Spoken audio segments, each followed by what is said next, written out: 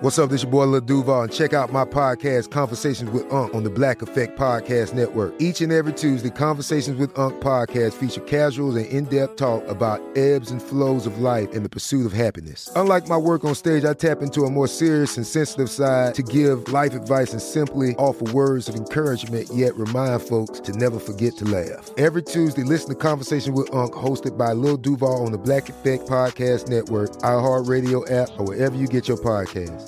Presented by AT&T. Connecting changes everything.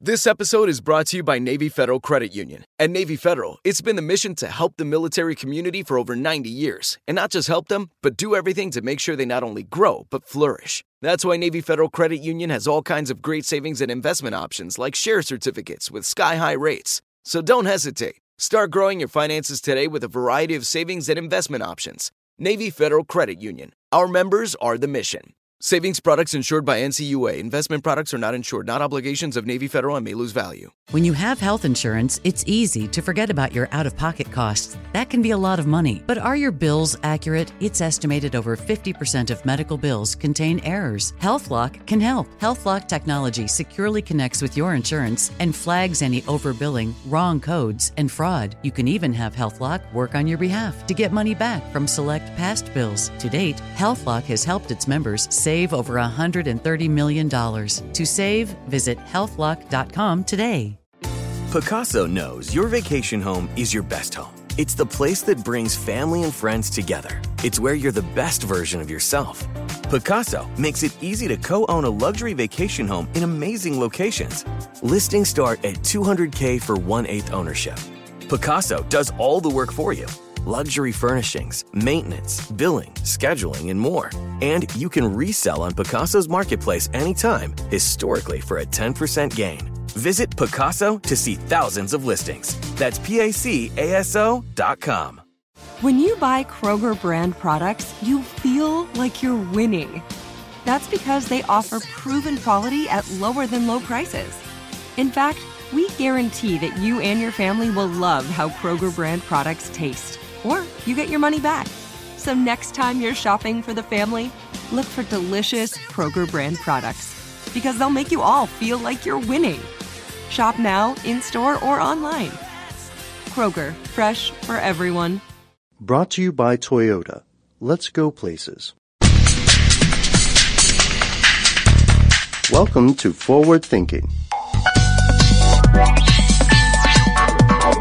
Hi there, everyone, and welcome to Forward Thinking, the podcast that looks to the future and says, hey, I just met you.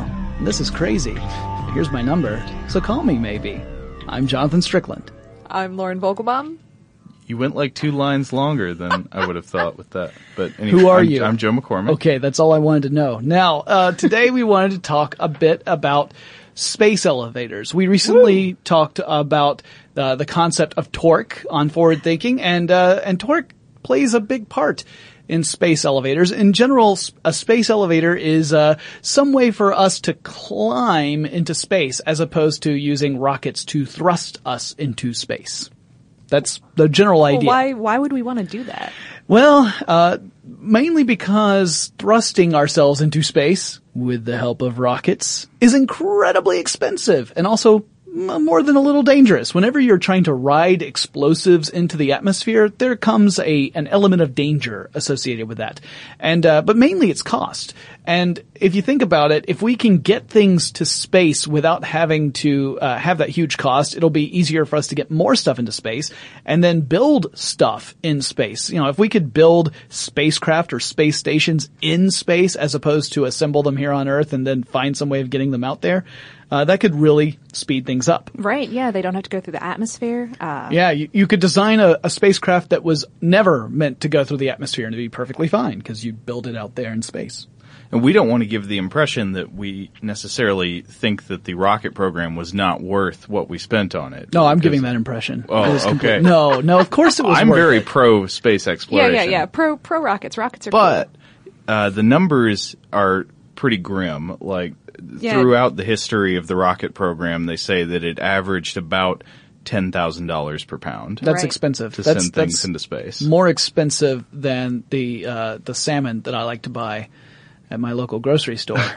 significantly more expensive. Well, they're looking at only $400 or $500 a pound for space elevators, right? To get stuff into space. So. Now, let's keep in mind that, of course, hypothetically, right? And this is after we've built one of these magical space elevators, which we haven't done yet, right. but we're getting ahead of ourselves, people. Yeah, where did this idea come from? Does anybody know? Yes, I do know. Okay, so if you want to look at the first suggestion of building something to allow us to get into space without using rockets, you got to go all the way back to 1895.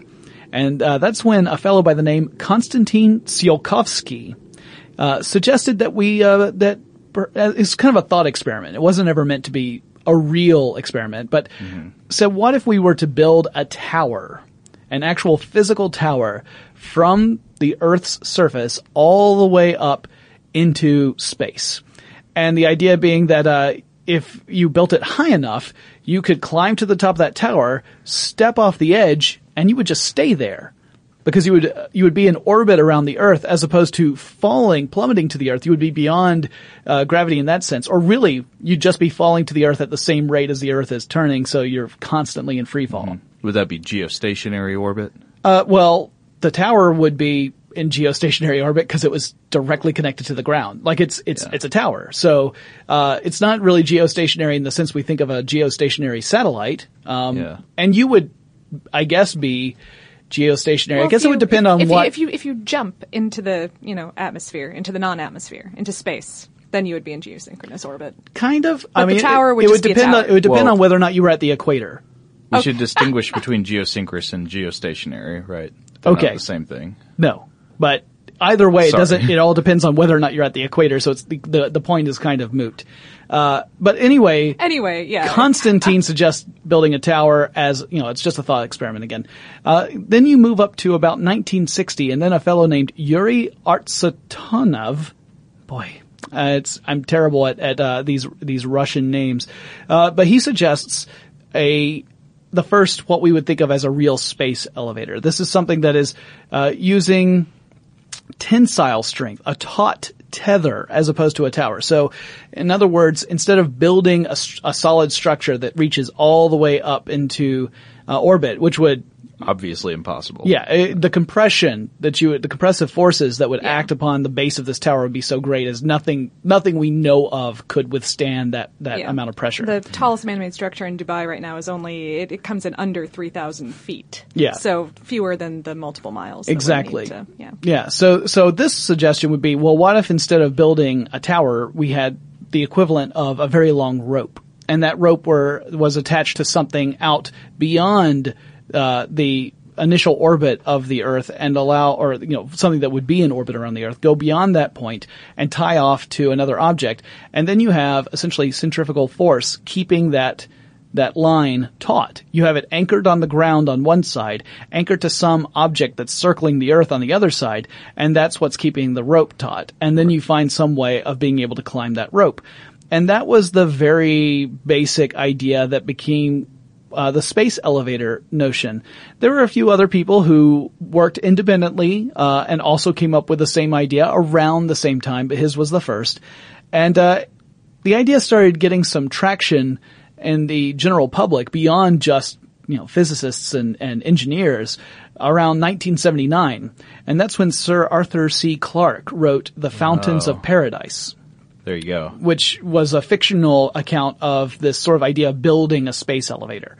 And once that entered into the circle of science fiction nerds out there, the idea started to kind of filter into the general population. I'd still say that there are a lot of people who don't know what a space elevator is or have never heard of this term, but it's something that is not completely foreign to everyone. It pops up in a lot of sci-fi. Yeah, and because it's, again, for the same ideas that we've talked about before, it really helps with cutting down the cost. And, one of the big problems we have with our space exploration programs is that they cost a pretty good amount of money. Now, granted, if you compare that amount of money to other programs in the United States, for example, it's a tiny, tiny amount, but it's still an amount you have to convince politicians to spend for us to be able to fund these programs, and that gets tough. It's you could say that there's a large return on investment, right? I mean, any scientific endeavor is bound to turn out lots of good benefits for the future. But sure, even if it's not just the space elevator, all kinds of carbon nanotube technology and other fascinating things could be created around this, which would also be worth the research dollars. But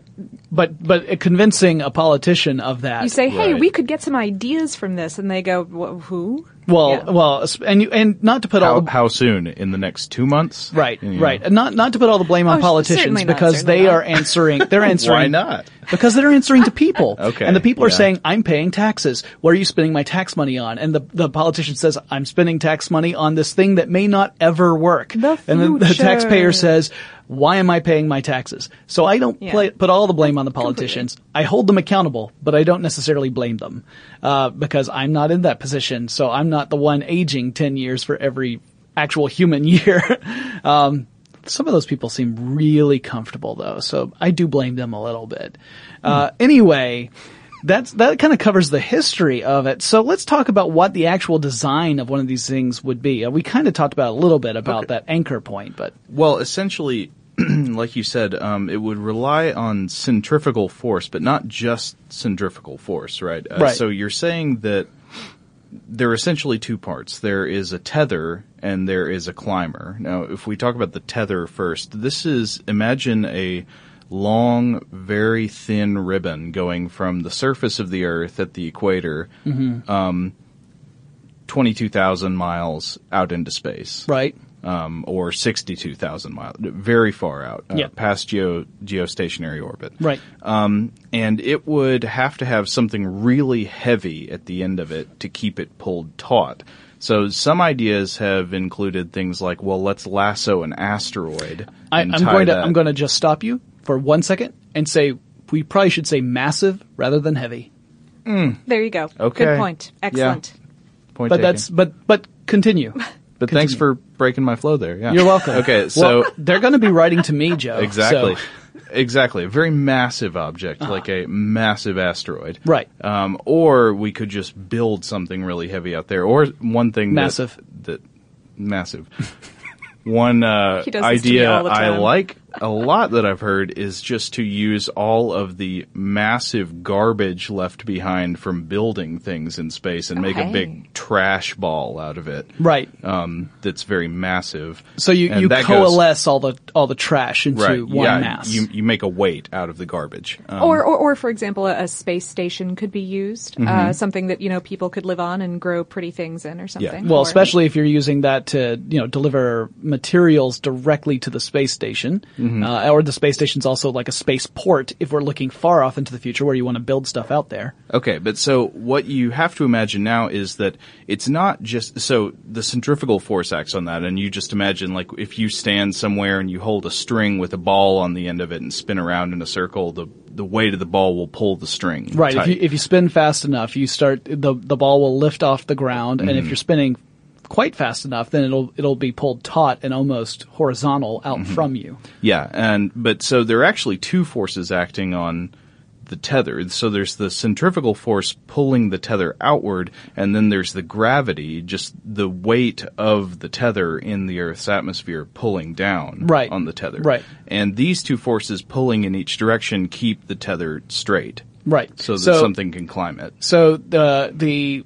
designs I've seen, this very thin ribbon, it actually has a tapered element to it. It has to be thickest in the middle. Right. In the middle it's thickest, and then it tapers down to the thinnest points at either end. And it's very much for that reason, in order for it to be strong enough to not only withstand the pull from the centrifugal force, but also withstand the massive amount of gravity that's pulling down on it as well. It's interesting, too, that these designs are looking at this incredibly thin ribbon that has to support a huge amount of weight. So that's one of the big challenges, right? Yeah, what kind of materials could possibly be stretched that thin? Well, we'll get into that in a minute, but because that's the real question. Right. Here. That's the central, can we do it? Right. Anyway, that's the tether, right? Yeah, so that's the tether. And another part of the tether is the question about where do you put it?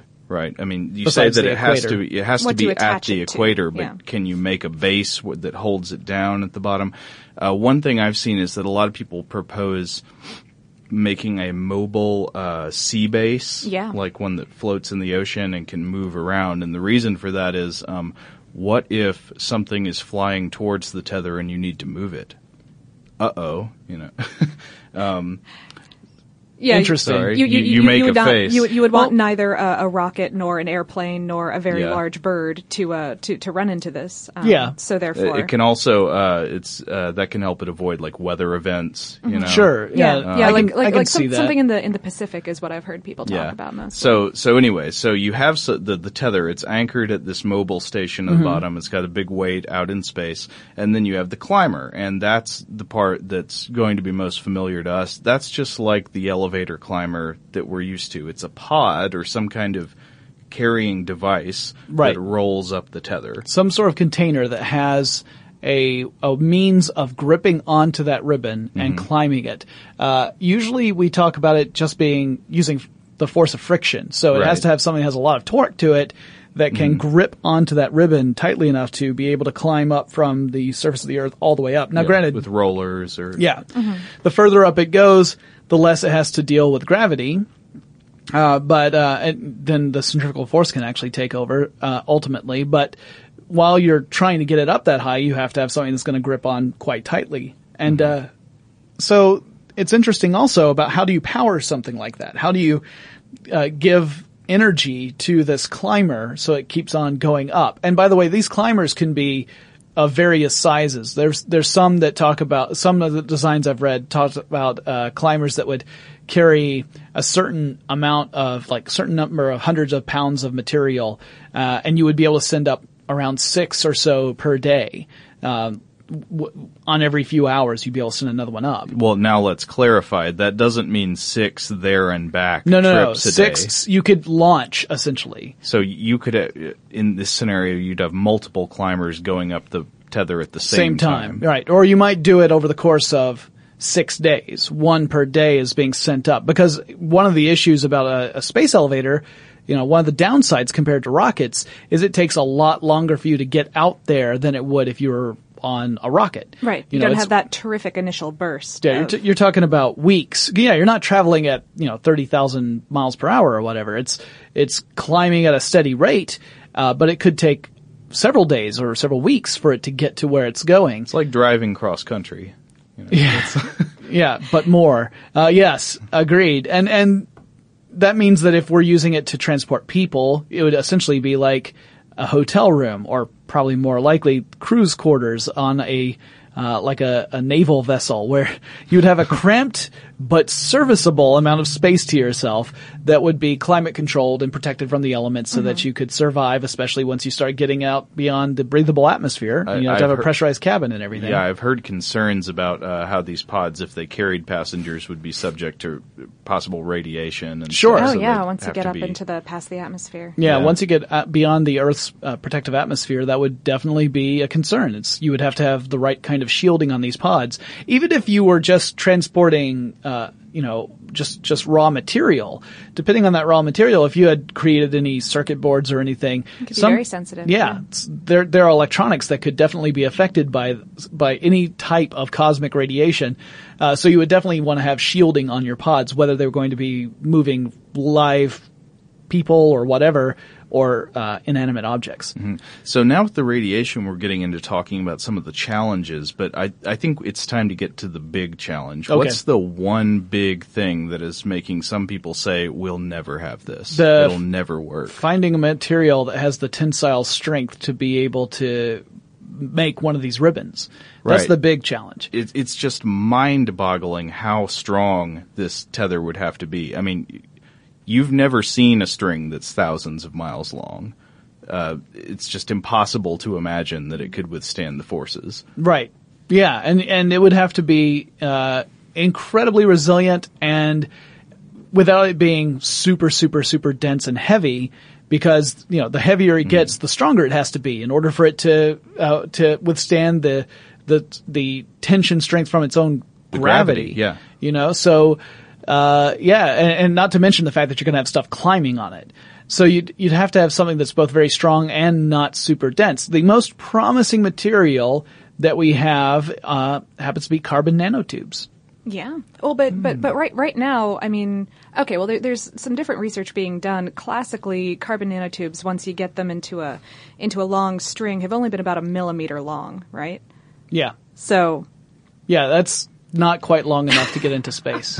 You need a lot of those. Well, let's stop for a second. Just quick definition. What is a carbon nanotube? Okay, you take a sheet of graphene. This is a sheet of carbon atoms that are all bound together. It looks like a bunch of little hexagons. Hexagons, right, that are all bound on each side with other hexagons.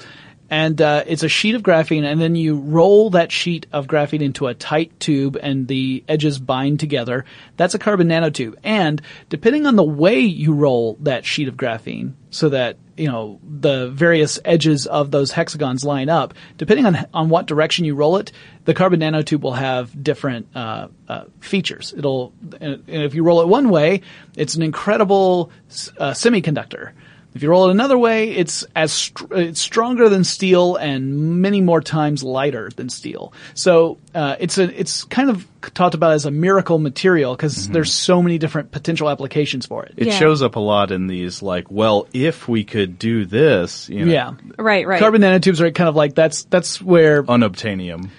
Yeah, except that it's real stuff. It is real stuff. Exactly. They were discovered back in 1991 by Sumio E. Jima.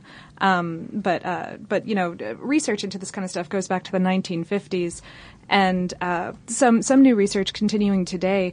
Rice University back in January of this year started talking about this lamp that they had suspended from a wet spooled carbon nanotube string that could be hundreds of meters long, being suspended and powered by this carbon nanotube string due to the electromagnetic properties, right? And the fact that it's strong enough to hold something there's much video of this heavier than online. that. It's incredible. Yeah, this is neat stuff, and so that's very promising. I've seen some recent criticisms that say that even at the proposed strongest that we could make a carbon nanotube right now, based upon what we know right now, it still would not meet the requirements of what we would need if we were to build this tether. That the tensile strength is not quite what we would require, and also that carbon nanotubes, while they'd be very strong in one direction, are very weak in other directions. So an impact along the side or some other compromising event could end up having it just shred apart. You get a snowstorm or a kite or something, and it all or some naughty person with scissors. What I've seen described is like the chemical bonds unzipping, sort of. Yeah, the word was unzipping. The analogy I saw would be like getting a run in your stockings. Yeah. Which I hate when that happens to me. I know you do. Yeah. You talk about it a lot. Don't we all? You also hate it when it happens to me? That's very sweet of you. I do. But that's one challenge right there. Is the biggest one? Yes. We're not even done with carbon nanotubes. Okay. No, we're not. So imagine because I shut you down earlier, isn't it, Joe? Some experts say you can't do the carbon. They're not strong enough. Right. Let's imagine that they are strong enough. Okay. And some experts disagree. Right. Sure. There are people there's in material contention. sciences who say that it is strong enough, and so obviously we don't know enough to arbitrate on that. But even if they are strong enough, do you know how long it takes to make these things and how tiny the amounts we can make at one time are? Well, it's like the ways that we make them. Earlier you described this hypothetical thing where you're rolling up graphene. That sounds like, it's like a big thing of wrapping paper. You just roll it out. The way they make these, you have to get down to the atomic scale for that to work, but yes. For these extremely intense reactions you do in some controlled chamber in a lab, like you create arcs of hot electricity between two pieces of graphene in some chamber, or not graphene, graphite, and that causes like these little pieces of soot to come off that have carbon nanotubes in them, and you can collect them. I mean, it's a tiny scale operation. Sure. Yeah, and also there's the problem where they cause cancer a lot. Didn't know that one. It's worse than asbestos when they get into your lungs. Never breathe in carbon nanotubes if you can avoid it. It's thought that perhaps a lot of the air pollution diseases that are caused by carbon nanotubes from naturally occurring sources, burning processes. Right. Yeah. Well, wow.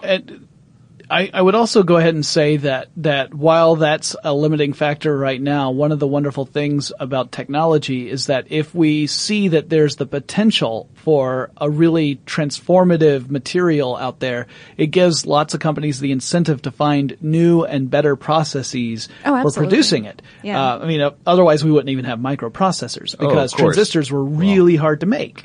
As we've said many times before, this is not a statement of don't try. No, it's just a one of those statement things. Of how hard it is right now. Exactly. Right now, space elevators are a super cool idea. There is no way we could start building one right away.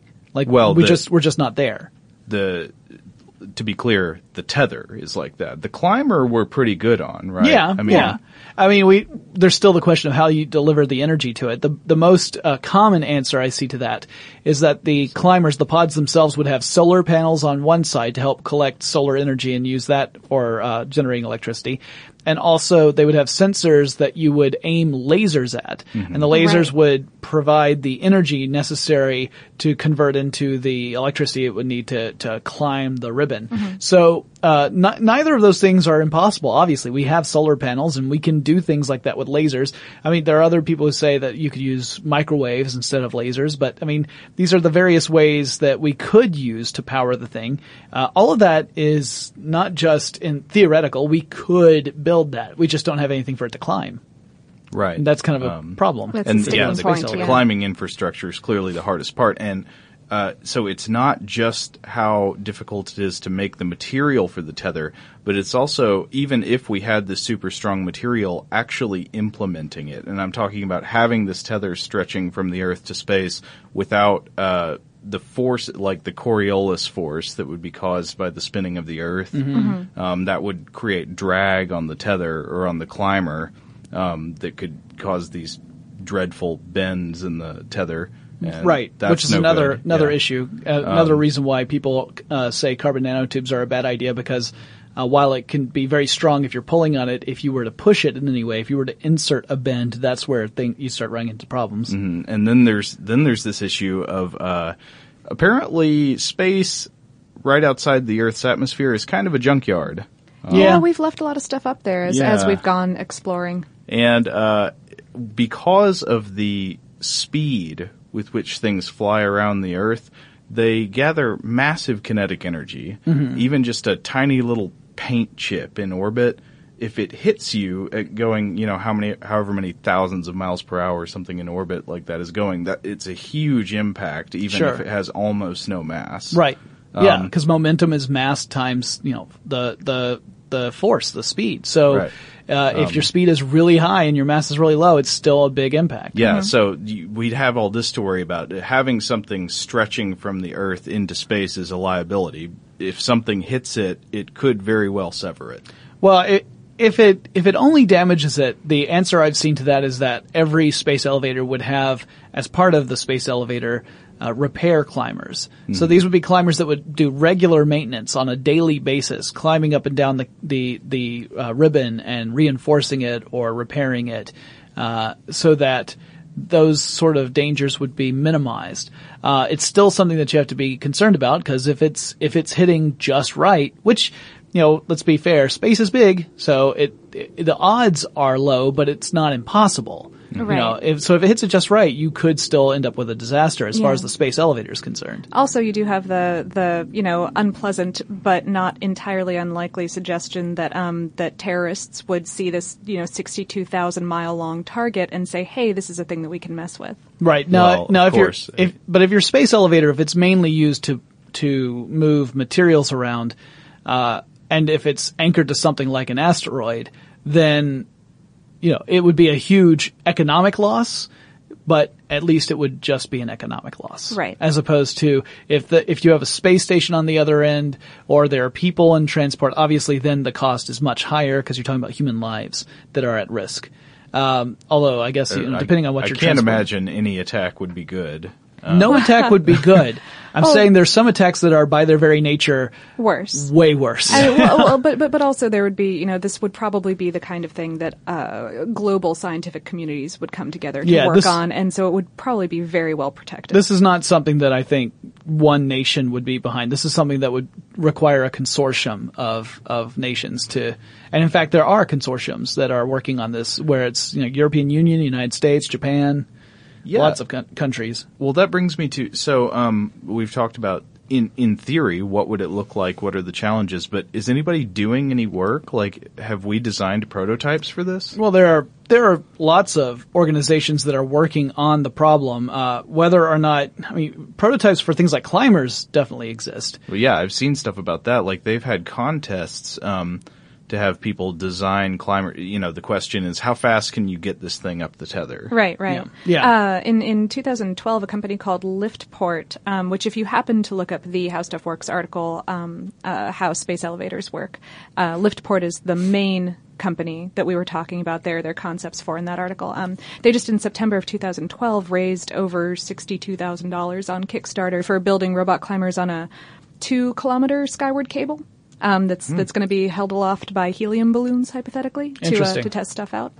And then there's the International Space Elevator Consortium, which is kind of what I was referring to earlier, or ISEC, as some people may know it, that are all about looking into promoting and developing space elevator technology. And they make the point that, kind of like what we had mentioned earlier, especially you, Lauren, you brought it up, that there's a lot of things we can associate with developing space elevators that could end up giving us enormous benefits. And they won't necessarily directly lead to a space elevator, but we'll still be able to use that kind of material or technology that we develop in other ways that we can't necessarily anticipate right now. And therefore, it's a valuable process, even if ultimately we come to the conclusion that a space elevator is not feasible. Because or we not could still worthwhile. End up, yeah.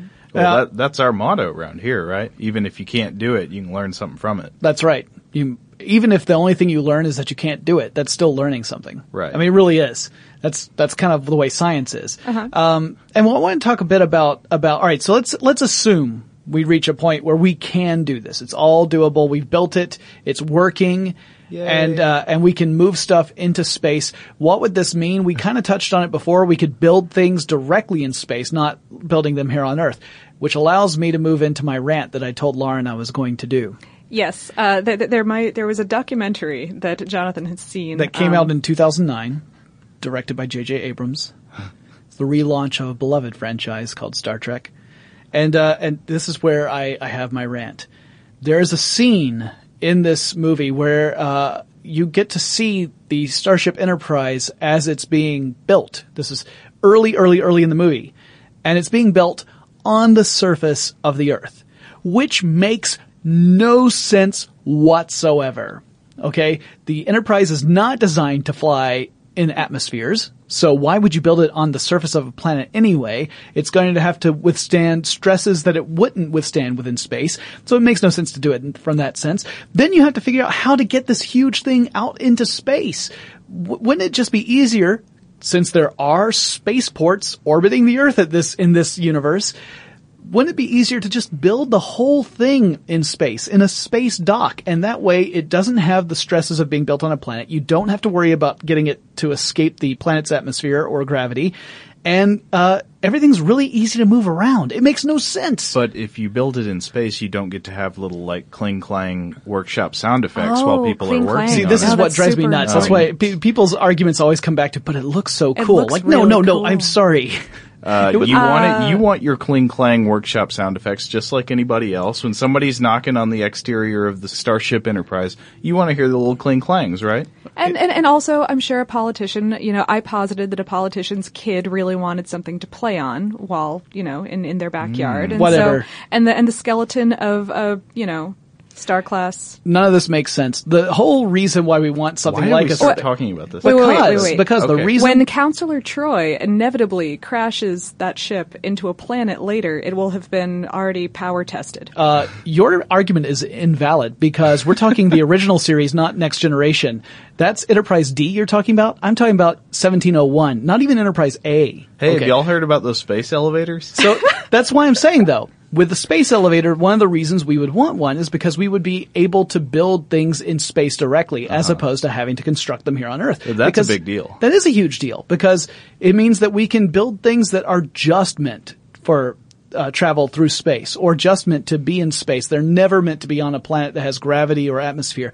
And that removes a lot of limitations we have. Well, this contrast actually brings up something interesting, which is that while so the material science challenges in making the tether from Earth are really big, but basically, from what I've read, we could make a space elevator on the moon.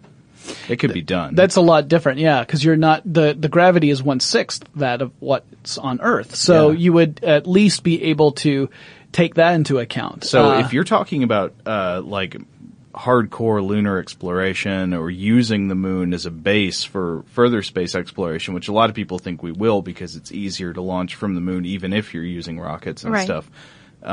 That's a good possibility. except that, how do you get the stuff to the moon in the first place? Well, yeah, we would still need to obviously use that's- rockets. You'd still have to use get out rockets. there. So even if you're talking about building things into space, you still would have to get the materials to the moon first, unless you could use the material on the moon itself, that regolith, in some way to actually construct useful things for space exploration. If you could use the stuff that's on the moon and use that as raw materials, then designing something like a base station on the moon would be amazing. Otherwise, all you've really done is said, okay, instead of trying to get all this huge amount of material into orbit, we have to actually get all this huge amount of material to the moon, and then from there we'll put it on a space elevator and then get it into...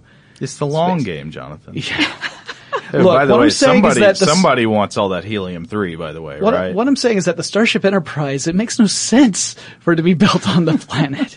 Okay, no, but Like- what else would a future with space elevators look like? I mean, one thing that it almost goes without saying is that it would open the floodgates to For space all- exploration and colonization down the road.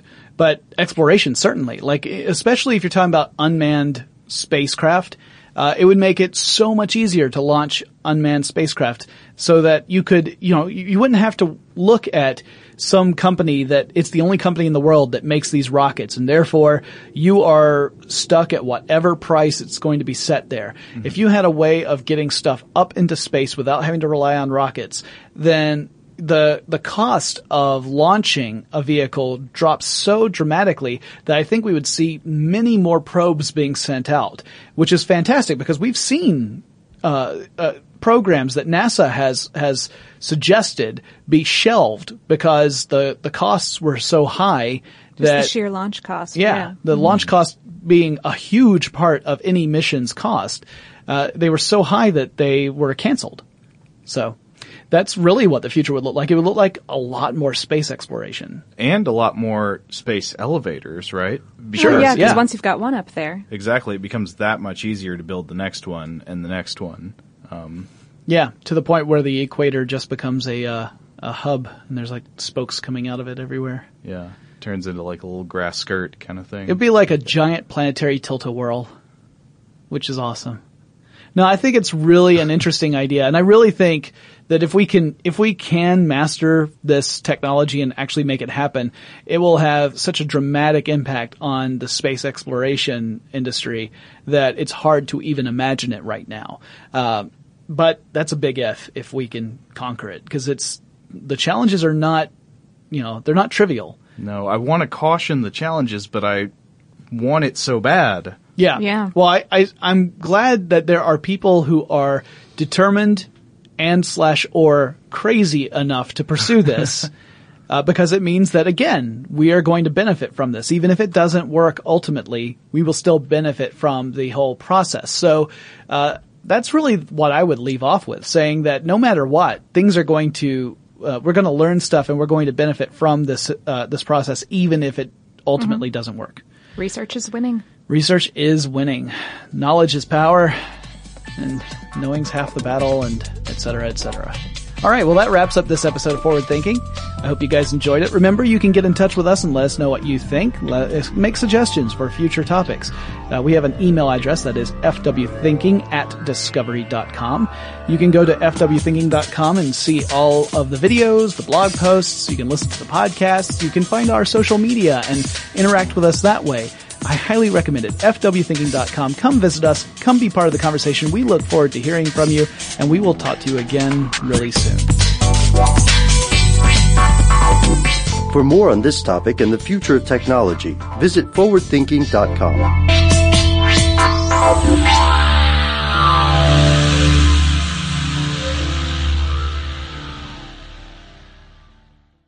Brought to you by Toyota. Let's go places. If a new house is on your wish list in the next 5 years, grow your savings faster and experience your dreams with an Ohio Homebuyer Plus account from Kemba Financial Credit Union. A savings account specifically designed to save for a new home, where you can earn 7% APY, a $500 matching bonus, and a $1,500 mortgage closing cost credit. Learn more at Kemba.org. Offer expires March 31st, 2025. APY equals annual percentage yield. Restrictions apply. NMLS 292230. Equal housing lender. Federally insured by NCUA. This is Malcolm Gladwell from Revisionist History. eBay Motors is here for the ride. With some elbow grease, fresh installs, and a whole lot of love, you transformed 100,000 miles and a body full of rust into a drive that's all your own. Brake kits, LED headlights, whatever you need, eBay Motors has it. And with eBay Guaranteed Fit, it's guaranteed to fit your ride the first time, every time, or your money back. Plus, at these prices, you're burning rubber, not cash. Keep your ride or die alive at ebaymotors.com. Eligible items only. Exclusions apply. Hey, guys. Back at the playground again, huh? Yep. You know what this playground could use? A wine country. Heck yeah. And some waves so we could go surfing. Oh, yeah. Ah, love that. A redwood forest would be cool. I'm in. Ski slopes. Let's do it. Can a girl go shopping? Yeah, baby. Wait. Did we just invent California? Discover why California is the ultimate playground at visitcalifornia.com. Without the ones like you, who work tirelessly to keep things running, everything would suddenly stop. Hospitals, factories, schools, and power plants, they all depend on you. No matter the weather, emergency, or time of day, you're the ones who get it done. At Grainger, we're here for you with professional-grade industrial supplies. Count on real-time product availability and fast delivery. Call, clickgrainger.com, or just stop by. Grainger, for the ones who get it done. Asking the right questions can greatly impact your future, especially when it comes to your finances. So if you're looking for a financial advisor you can trust, certified financial planner professionals are committed to acting in your best interest. That's why it's got to be a CFP. Find your CFP professional at letsmakeaplan.org.